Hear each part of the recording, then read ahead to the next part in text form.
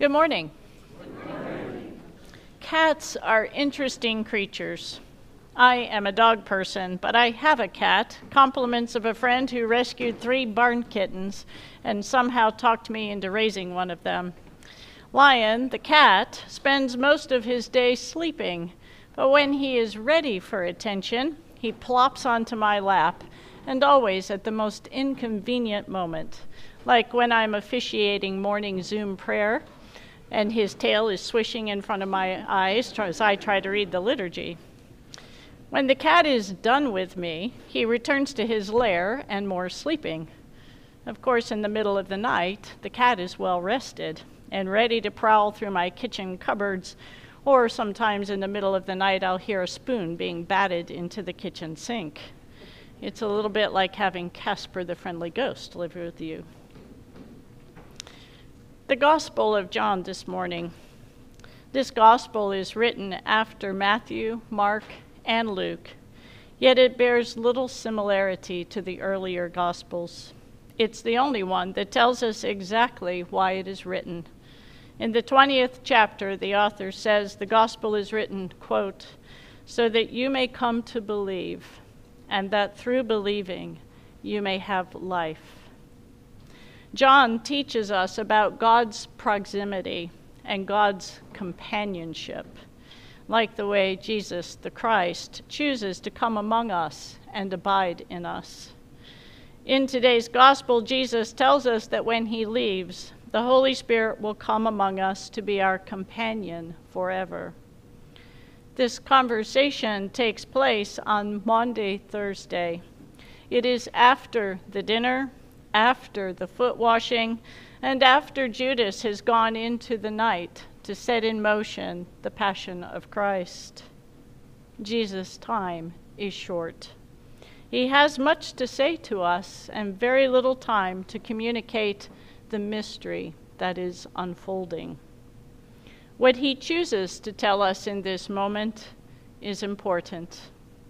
He explains his identity within the Trinity, and then he makes a contract with us that we will see fulfilled on the day of Pentecost. If you love me, you will keep my commandments, and I will ask the Father, and he will give you another advocate to be with you forever. This is the Spirit of truth, whom the world cannot receive, because it neither sees him nor knows him. But you know him, because he abides with you, and he will be in you. Fast forward 50 days or so from Easter Day, and we arrive at today, the day of Pentecost. Between Maundy Thursday and today, the disciples have been on an emotional roller coaster. On Maundy Thursday, Jesus laid out the future, and then their friend was crucified. He was gone. 3 days later, while the disciples were huddled together in a room wondering what to do next, Christ rises from the dead and walks among them until the day of ascension, and then he is gone again. Now the disciples have gathered together, and they are wondering what to do next. The text describes an amazing scene. Wind coming into the house where the apostles are hanging out. The entire house fills with wind, and all of them were touched by and filled with the Holy Spirit. They began to speak in other languages, and the people were able to hear in their own native languages. The apostles had been waiting for this moment because Christ told them it was coming. They expected the Holy Spirit. Though they didn't know when or how, they were open to this holy moment. For most of the 30 years that I've known my friend DJ, he avoided cats. If he was planning a visit to my house, he had to take Benadryl to tolerate his allergy to cat dander. But even with Benadryl, if he lingered for an hour, he would feel miserable. But a funny thing happened a couple years ago. A feral cat began hanging around DJ's house. and DJ began talking to the cat. As time went by, the cat got a bit braver and would get a bit closer. And then DJ did the thing our mothers told us to never do. He put out a bowl of food for the cat. The cat would wait, being feral, until there were no humans around and eat the food. The next thing I knew, DJ had named the cat. Her name is Buddy. Buddy was comfortable with this particular human, and this particular human was comfortable with this particular Buddy. At a point, Buddy was welcomed into the house, mind you, just the kitchen and only for dining. But then Buddy was welcomed into the rest of the house. And then the cat was staying indoors for longer and longer periods. During our Zoom Human Flourishing curriculum, Buddy was usually napping in the background of our sessions. How and why did a feral cat and a person who avoided cats develop companionship? And all of that without Benadryl. There's no allergy with Buddy. On that first Pentecost, many people were amazed by the apostles who were speaking in languages but being understood in other languages. I love hearing Deacon Io proclaim the gospel in his native language as I try remembering the words in English. It is just a taste of what these people must have experienced that first time. What a gift to us. The folks listening to the apostles were curious, and they wanted to understand what was happening.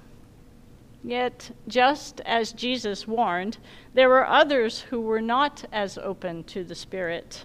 They saw the work of the Holy Spirit and said, yeah, those guys are drunk. They've been drinking too much wine. They were not prepared to see or receive the gift of God's companionship. Dr. Will Gaffney, an Episcopal priest and scholar at Bright Divinity, wrote this about our lectionary today. Each of these texts speak of the companioning of God, but not always in the way or with the results that persons may wish. While we might affirm the presence of God in all times, in all places, and with all persons, that does not preclude suffering, sorrow, or loss. We see that truth in the life of Jesus, the Son of God, crucified.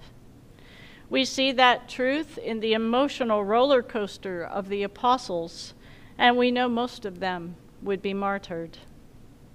Our engagement with Harry Potter during last year's Christian formation was all about understanding God's presence and agency in the midst of human suffering.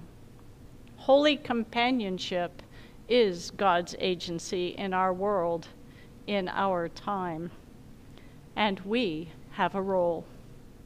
It is the calling of the church to restore all people to unity with God and each other in Christ. We do this by praying together, worshiping together, working toward justice and peace, and loving others as Christ loved us. In a nutshell, that is Christian discipleship. Jesus and the apostles lived in a violent world. We live in a violent world. Mass murders in Buffalo, Uvalde, Tulsa. Stories flood our news wires one after the other. There's hardly time to absorb one before the next one. Faithful people respond to that kind of suffering and loss by coming together to worship. We offer our prayers and lament like the litany we read last week.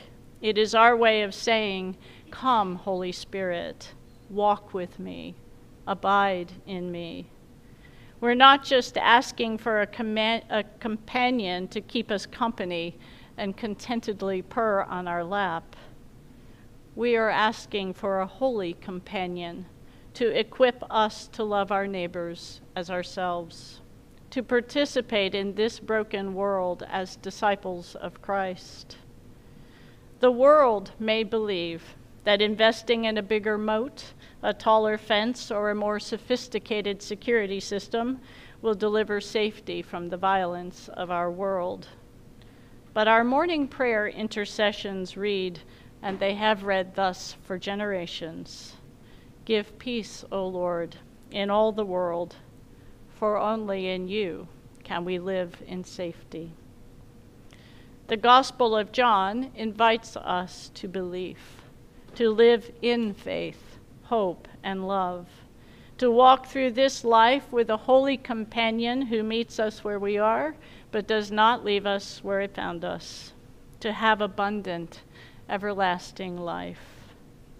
The Holy Spirit is here among us.